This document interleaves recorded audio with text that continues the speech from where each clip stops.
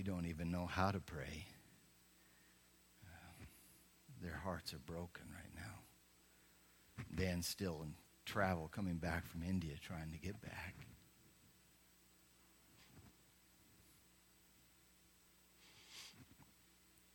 Please help them. Come to this family. Holy Spirit, minister to them, help them through this terrible, terrible, horrible time. We ask in Jesus' name. Amen. Okay, turn to Revelation chapter 9. We're going to look at verses 1 through 12. It's the last book of the Bible. If you don't have a Bible, raise your hand and someone will bring you one. It's our gift to you. We're going through Revelation verse by verse. And we are at the fifth trumpet where Satan is unleashed. Now I have a question. Who is our enemy? Is it Russia? Is it China? Is it the Muslims? Is it your spouse? No to all those possibilities. It is Satan and his minions. At the end of time, Satan will be unleashed in an unprecedented way.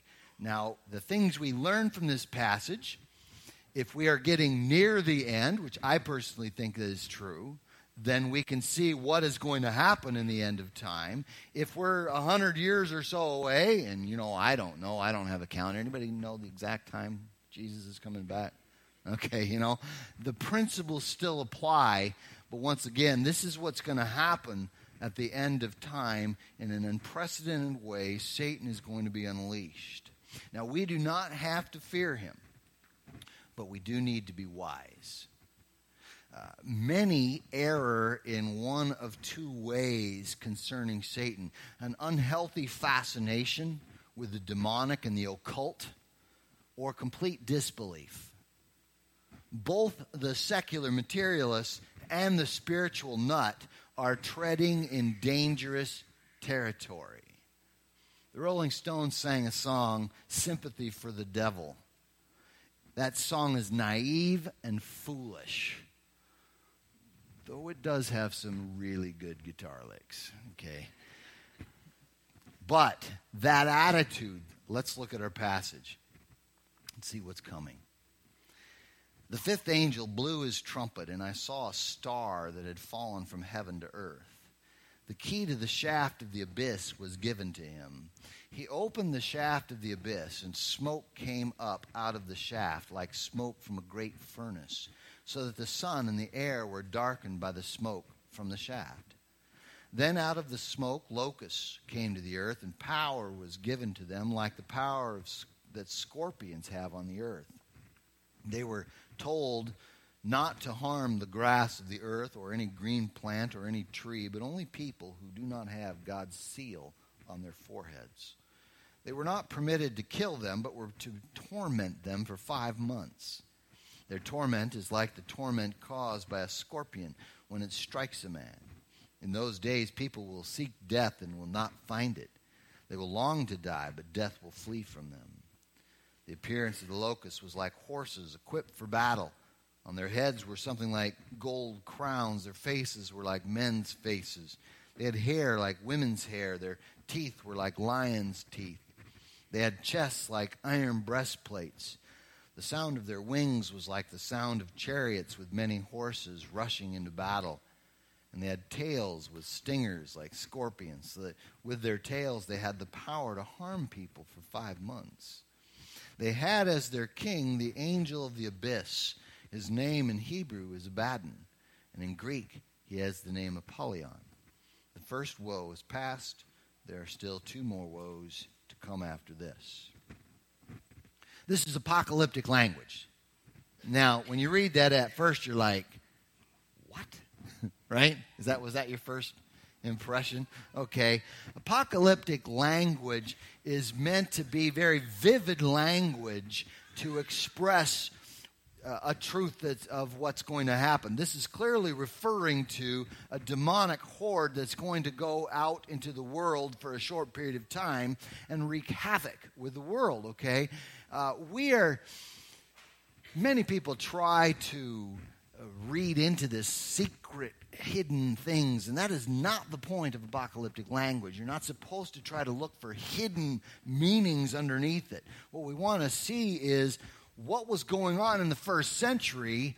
Those ideas will help us understand how we're to see what these pictures represented, but we will see that this is a reference to the end of time. In our passage, we will see that God actually uses Satan to bring about his judgment. Now, Satan thinks he's getting away with havoc, but as Martin Luther said, the devil is God's devil. Satan is a puppet on a string. In the very end, the world will be a very dangerous place. We need to be aware of that.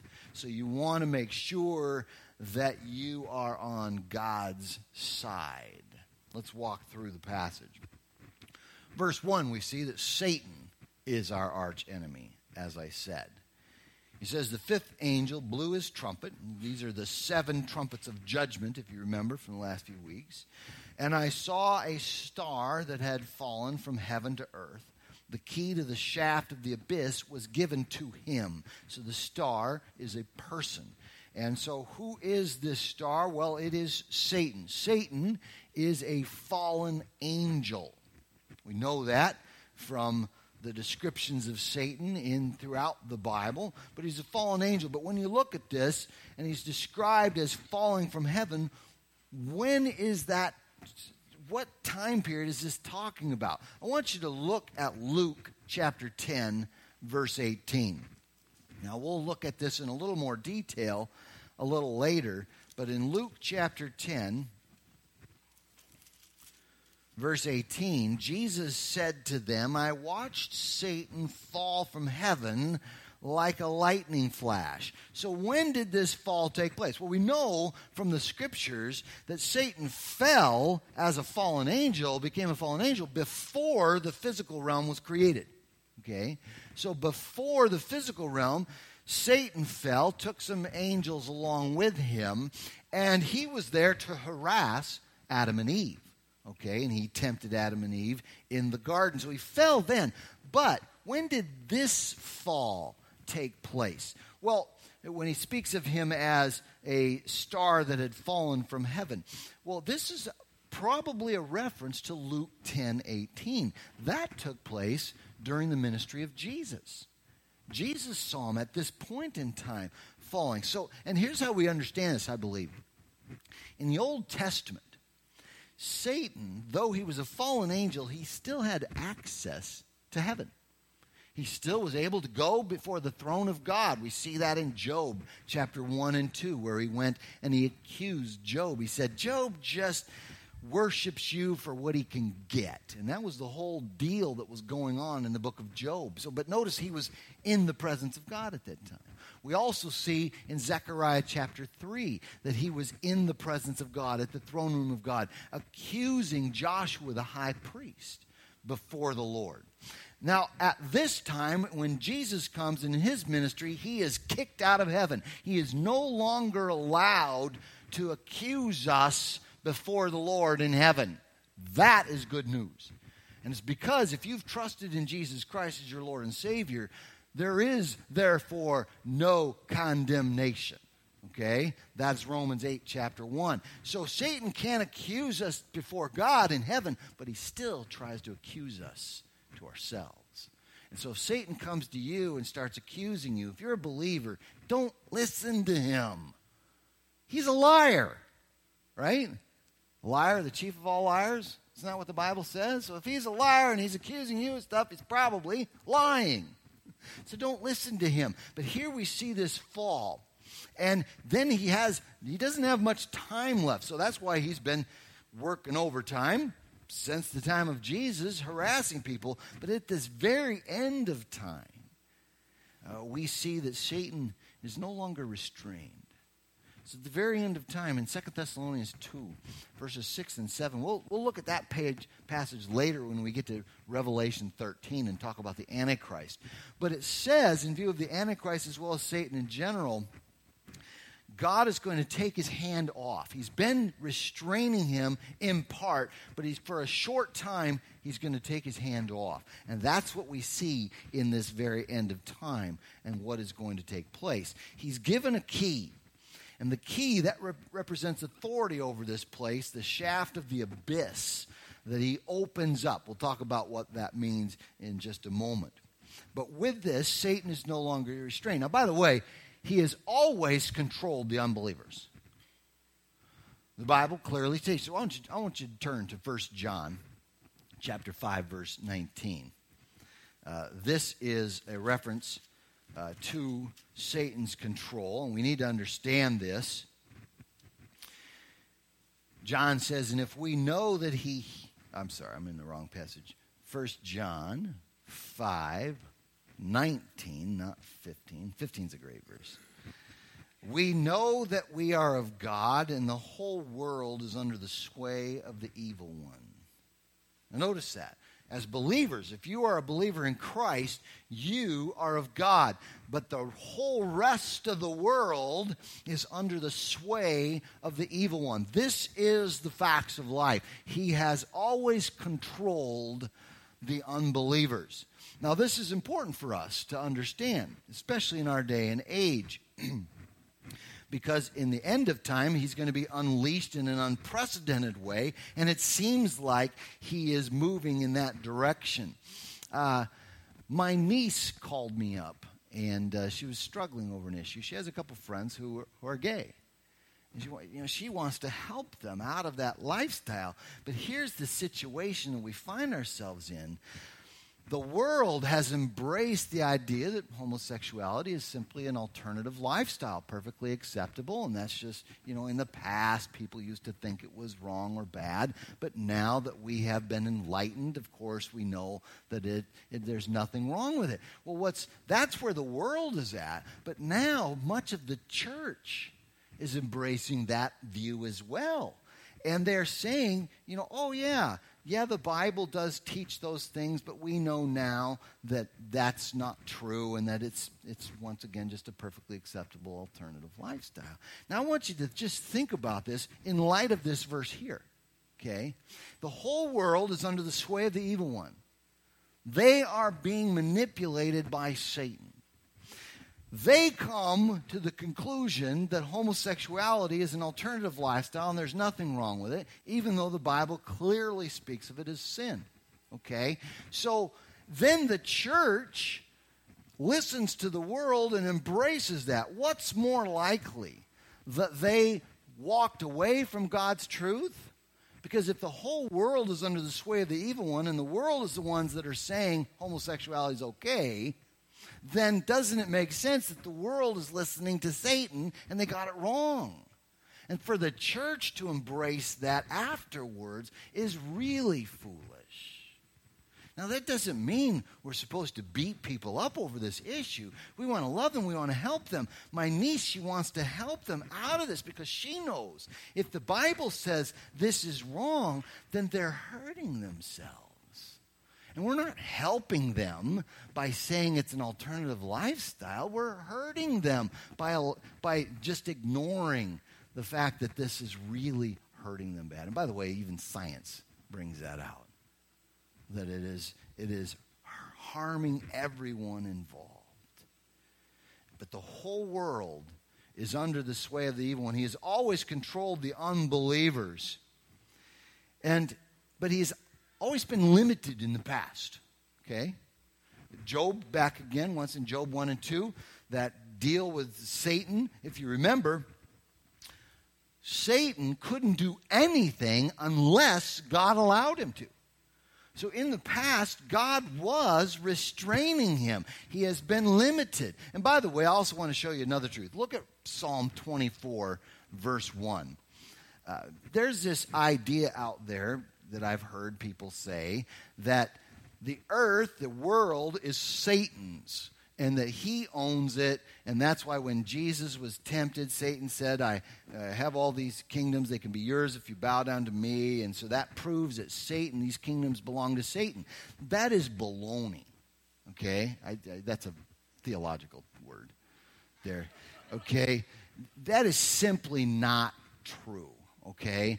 Satan doesn't own this world. Satan's the liar. So he was lying when he said that. Okay? Look at what the Bible says about in Psalm 24, verse 1. By the way, this is quoted in the New Testament, so it's still true today. Okay? It says, the earth and everything in it, the world and its inhabitants belong to the Lord. That's the truth. Okay? The earth and everything in it, the world and its inhabitants belong to the Lord, for he laid its foundations on the seas and established it on the rivers. He created the universe. He didn't give it to Satan, okay? He's in total control and always will be. But he sovereignly allows Satan for a time to do his bidding, and in the end of time, he's going to unleash it for a while to bring about these judgments that we're seeing in this passage. Now, so Satan is our archenemy, and then in verses 2, that says verse 3, but it should say verse 2. Verses 2 through 10, we see the demonic horde will wreak havoc. When he opens up the abyss and allows these people, look at what it says in verse 2. He opened the shaft of the abyss, and smoke came up out of the shaft like smoke from a great furnace, so that the sun and the air were darkened by the smoke from the shaft. Then out of the smoke locusts came to the earth, and power was given to them like the power that scorpions have on the earth. And they were told not to harm the grass of the earth or any green plants or any trees, but only people who do not have God's seal on their foreheads.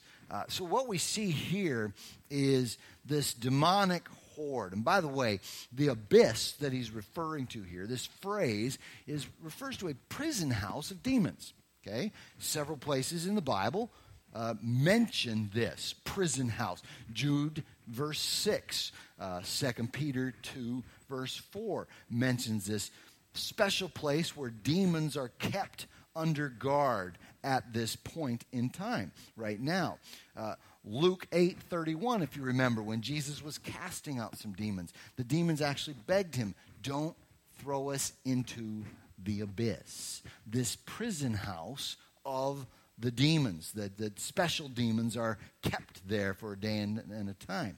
It's also, by the way, where Satan will be imprisoned for 1,000 years, according to Revelation chapter 20, verses 1 through 3. Satan will be cast into the abyss and bound for 1,000 years. So that's this place that we're seeing here right now. Now, it's a spiritual place. It's for demons. Demons are not physical beings. They are spiritual beings. We as humans are both. We are physical beings and we are spiritual beings, right? Both aspects are true for us. We're physical and we're spiritual. This refers to the spiritual realm, a spiritual place, not a physical. It's literally, abyss in the Greek literally means a bottomless pit. Okay? Now, if it's under us and it's a bottomless pit, we know that's actually impossible, right? Because it'd come out the other end, wouldn't it? Right? We live in a globe, right? Okay, this is, in fact, in the ancient times, they kind of saw things from a three-tier perspective. They had the heavens, they had the earth, and they had under the earth. But that is to be understood as theological geography, not physical geography, okay? Because God is not up there. Because if he was up there, then it would not be true for the Australians, right? See, so it's a spiritual realm, not a physical realm. This pit, the abyss, this is a spiritual realm as well. A prison house for the demons, but then they are unleashed. Satan is given the key. He allows them. They come up. We see the smoke in the furnace, and this is a horrible place. And out come these locust demons to harass the world. Demons likened to locusts with the power of scorpions, are released. This is similar to the 8th plague of the 10 plagues of Moses, if you remember. And it's also very similar to the locust vision that Joel had in chapters 1 and chapter 2, especially chapter 2 of Joel, the book of Joel. There's several, when we look at this, it actually does have several aspects of it that coincide with, and so it probably is pointing to that locust vision of Joel chapter 2. But revealing to us, this is a demonic locust-like creature. Okay? So demons like locusts with the power of scorpions are released. They torture the unbelievers for a limited time. It says in verse 5, they were not permitted to kill them, but were to torment them for 5 months. Their torment is like the torment caused by a scorpion when it strikes a man. In those days, people will seek death and will not find it. They will long to die, but death will flee from them. And so we see that they torture the unbelievers. So this is a judgment on the unbelievers. Satan and his minions are pouring this out. Now, 5 months, by the way, is a normal lifespan of a locust in the desert. So it's referring to that. Let me read something from Kendall Easley in his commentary. He says, these locust demons appear to be a special class of evil spirits that has remained under God's lock and key until this time. They have power to inflict severe but non-fatal pain on people for 5 months, a limited period of time identical to the lifespan of natural locusts. Why will the supernatural hosts of evil be willing to inflict such agony that evil human beings, also servants of the devil, will seek death but will not find it? Evil always has a way of turning and devouring itself. The devil's kind take delight in hurting and destroying each other. Ladd goes on to describe this, to give reference to this description. Now let me read the description here back in Revelation 9, verse 7. He says, the appearance of the locust was like horses equipped for battle.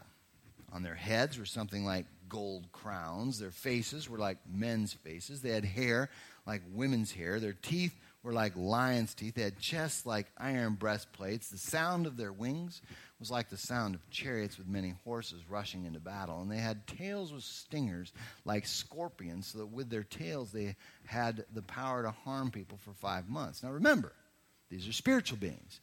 So we're trying to figure out many times, what are they referring to physically, like we're going to see some scorpion flying around or whatever. And I think we missed the point here. Let me read what Ladd says to help us understand what he might be the context for this passage. He says, an old Arab proverb is often quoted which says that the locust has a head like a horse, a breast like a lion, feet like a camel, a body like a serpent, an antenna like the hair of a maiden. Now, that was an old Arab proverb of that time period. So probably knowing the proverb, they're describing these locusts with this kind of description. So what does it refer to? The crowns, he suggests. Perhaps the success of the locusts in their mission. The human faces indicate the intelligence of these demonic monsters. Verse 8, he gives a few different possibilities. He says, their hair like women. Ancient commentators often interpreted this as representing the abuse of sexual relations. Some modern commentators see here a reference to the Parthian hosts who dwelt just outside the limits of the Roman Empire to the east, who were a constant threat to the Roman peace. The Parthians were known for wearing long hair.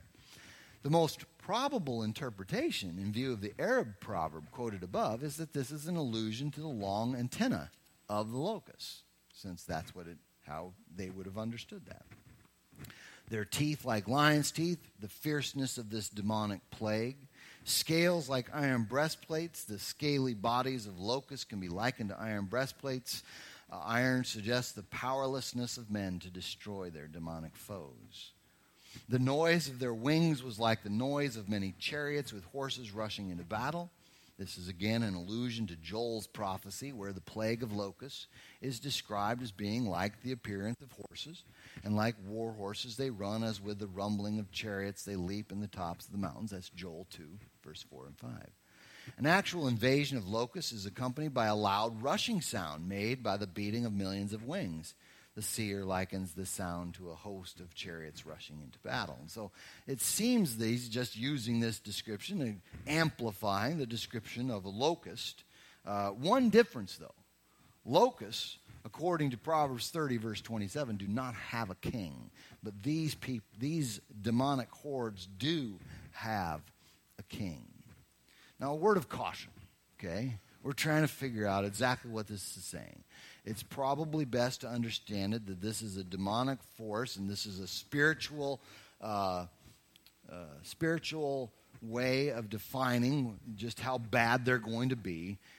Paige Patterson gives us a very sound warning in apocalyptic literature in general. He says this: the sounding of these two trumpets, the fifth one and then the sixth one, presents difficulty not so much in terms of their obvious intent and extent of devastation imagined, as of the impenetrable mystery regarding their precise nature, which does not underestimate the genius of interpreters in endlessly discerning various modern contraptions. Okay, some people I've heard say this must be tanks. That's what it is. It's tanks, but somehow they don't kill people. I've heard other people say it's the Beatles. The rock band, the Beatles, because they have faces like humans, long hair, and the breastplate, that's their electric guitar. Literally, I'm serious, okay? Once again, that's not the point of Apocalypse 9. We're not supposed to be reading into it some secret hidden knowledge here. What we understand from the first century period, probably the Arab proverb is coming to, being described and being used here, but these are bad guys, and that's what we're supposed to know, okay? These demons are horrible, bad guys. But notice, they're not able to harm the believers. Verse 4. They were told not to harm the grass of the earth or any green plant or any tree, but only people who do not have God's seal on their foreheads. That seal that was referred to in chapter 7, where God will protect his people. They're not allowed to harm God's people. We will be protected. Now I want you to look back at Luke chapter 10, okay? Look back at it. We want to see the whole context now of Luke chapter 10. In Luke, Jesus sent out 70 of his followers to share the gospel. And we see, look at verse 17. We'll start in verse 17. The 70 returned with joy, saying, Lord, even the demons submit to us in your name. He said to them, I watched Satan fall from heaven like a lightning flash. Look, I have given you the authority to trample on snakes and scorpions and over all the power of the enemy. Nothing will ever harm you. However, don't rejoice that the spirits submit to you, but rejoice that your names are written in heaven. So here we see that God's people, we do not have to fear the demonic realm. God has given us power and authority over this realm, and nothing, they will not be able to harm us. We will be able to trample on them. That's what the Word of God says. That's what we're seeing here as well. They are not allowed to harm us. We do not need to fear the devil. Fear nothing but God, because he is sovereignly in control of the universe. Last week we saw that this will actually present us with an opportunity to minister to the hurting. Okay? We are not supposed to gloat over the unbeliever's misfortune, especially in this time and at the end of time, but at any time when people who don't know Jesus, they're under the sway of the evil one. How do you expect them to live? We're not supposed to go, told you so or whatever. We're supposed to see this as an opportunity to minister to them, to help them, to love them. in their difficulty. And I believe that that is what will bring about the greatest revival of all time. Revival will come when Christians practice Ephesians 4, verse 15. Before we read that verse, I want to show it and explain it in a skit, okay? So I need my actors to come up, okay?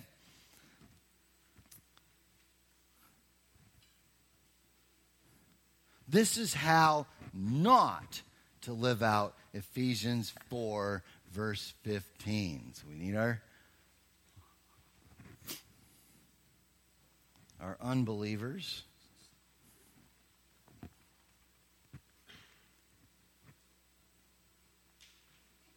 Scum. All of you are scum. The King James Version says, repent or you will go to hell. No, I say to you, we are all God's children. You can have any religion. You can live your alternative lifestyle. God loves us all. Everybody gets in heaven. Neither of those ways were accurate. Give those guys a hand. Okay. Now let's go ahead and look at Ephesians 4:15. See what it says. This is our mandate here. Ephesians 4, verse 15. But speaking the truth in love, let us grow in every way into him who is the head, Christ. Speaking the truth in love. If you notice, the first evangelist did not speak in love, did he? Okay, bad evangelist. But he's not looking at me. But notice the second evangelist did not speak the truth, did he? Okay? We're to speak the truth in love. We share the gospel, but we do it out of a heart of compassion, and we want to help these people who are hurting. This is going to be miserable for them and the things that they're experiencing. And by the way, that's true of people even now who are hurting. Of course, they sometimes latch out at us as believers, and they blame us and this and that. We don't have to pull the blame back at them. Just love them back. That's what God calls us to do. So, but speak the truth to them. We don't say, oh, yeah, everybody goes to heaven. It's okay. There are many paths. Jesus said, and by the way, if you're a follower of Jesus, that means you follow Jesus. This isn't rocket science, okay? And Jesus said, John 14:6, he said, I am the way, the truth, and the life. No one comes to the Father but by me. That's what he said, and we're followers of him, so we believe that. In Matthew 7, verses 13 and 14, Jesus said that broad is the way that leads to destruction, and many go down that path. But narrow is the way that leads to a life, and few find it. That's what Jesus said. And so we cannot say all paths lead to heaven. Acts 4, verse 12, Peter said very specifically, there is no other name under heaven by which we have been given that we might be saved.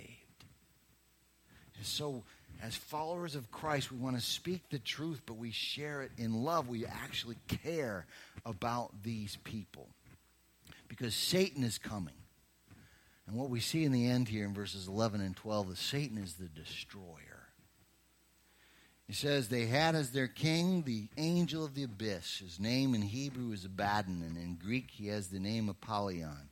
The first woe is past. There's still two more woes to come after this. This is just the beginning. It's even going to get worse. But look at verse 11. As their king, the angel of the abyss. Some think this is another demon, but more than likely this is Satan. He's the one who's been given the key. He's called Abaddon and he's called Apollyon. Both of those words mean the same thing. Abaddon in Hebrew, Apollyon in Greek. They both mean one who destroys. That's what it's referring to. He is the destroyer. It is used in one place in Psalm 88:11 to refer to the realm of the dead, so it's used as a place. But here it's clearly referring to a person. Satan, the same person given the key, okay? So Abaddon in the Hebrew, remember, he is under God's sovereign control. He was given the key. He couldn't have done anything without the key.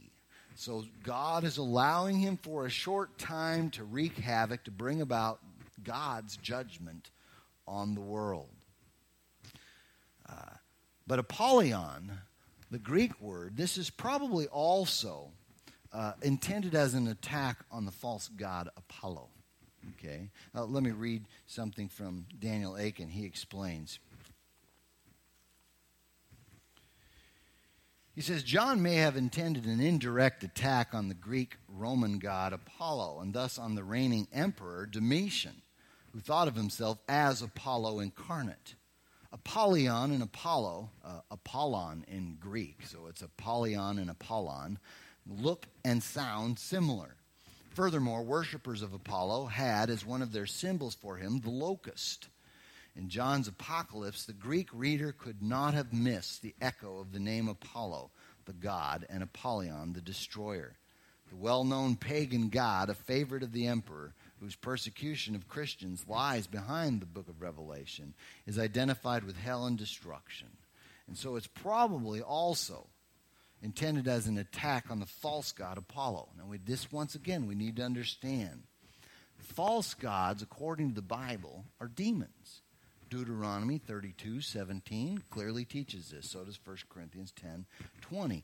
False gods are not just different ways people sincerely came up with their expression of God. False gods are demons trying to keep people from the true God. All paths do not lead to God. A common today belief that fits in line with this is the idea that Allah is the same as Yahweh. I don't know if you've heard of that idea, but Allah is not Yahweh. They are not the same God, and we don't help people by promoting that falsehood. Okay? The Jewish God, Yahweh, the Christian God, we call Father, Son, Holy Spirit, and the Muslim God, Allah, are the Muslim God is a different God. Now, they all three believe that God is one God, so that's the one thing we have in common is monotheism. But Allah, if you read the Quran itself, is described as so different from the God of the Bible. For one, the God of the Bible is triune. He's Father, Son, Holy Spirit. The Quran clearly speaks against the doctrine of the Trinity, so they're not the same. The Bible speaks of Jesus as the Son of God. The Quran says God does not have a son and clearly rejects that view.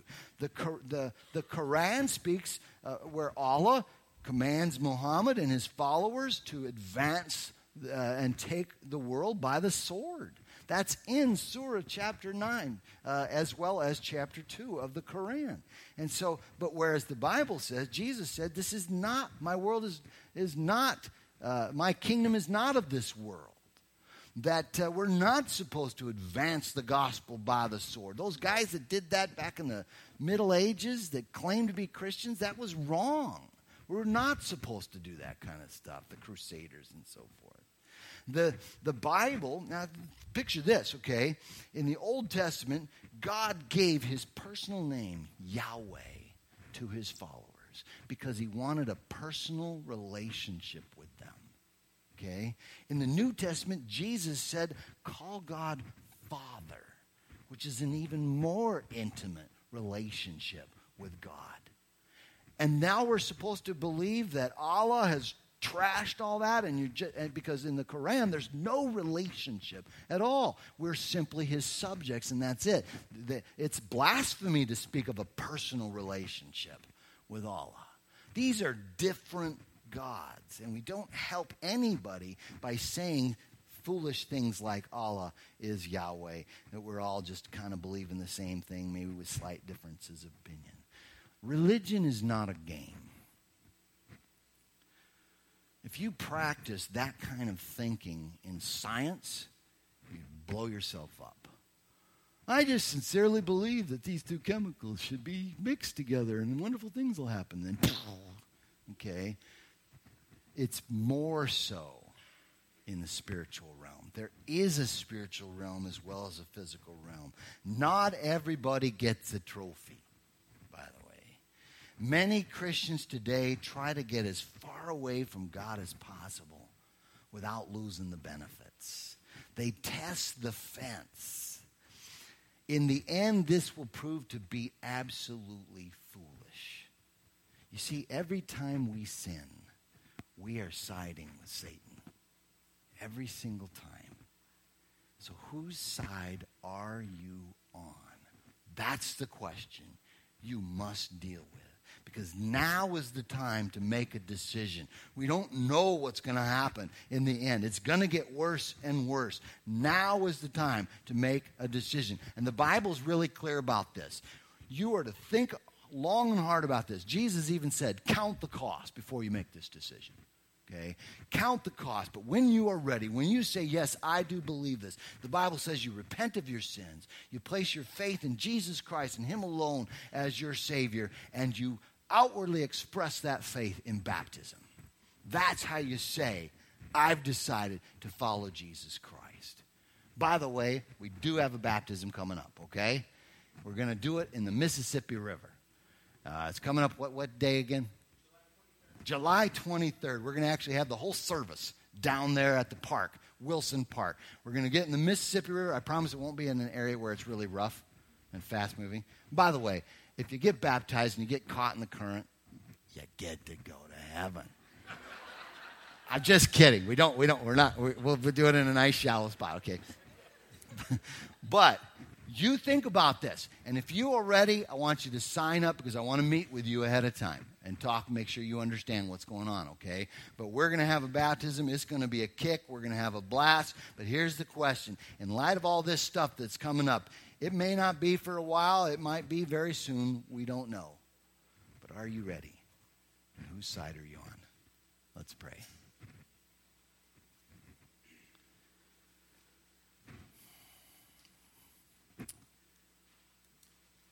Father, as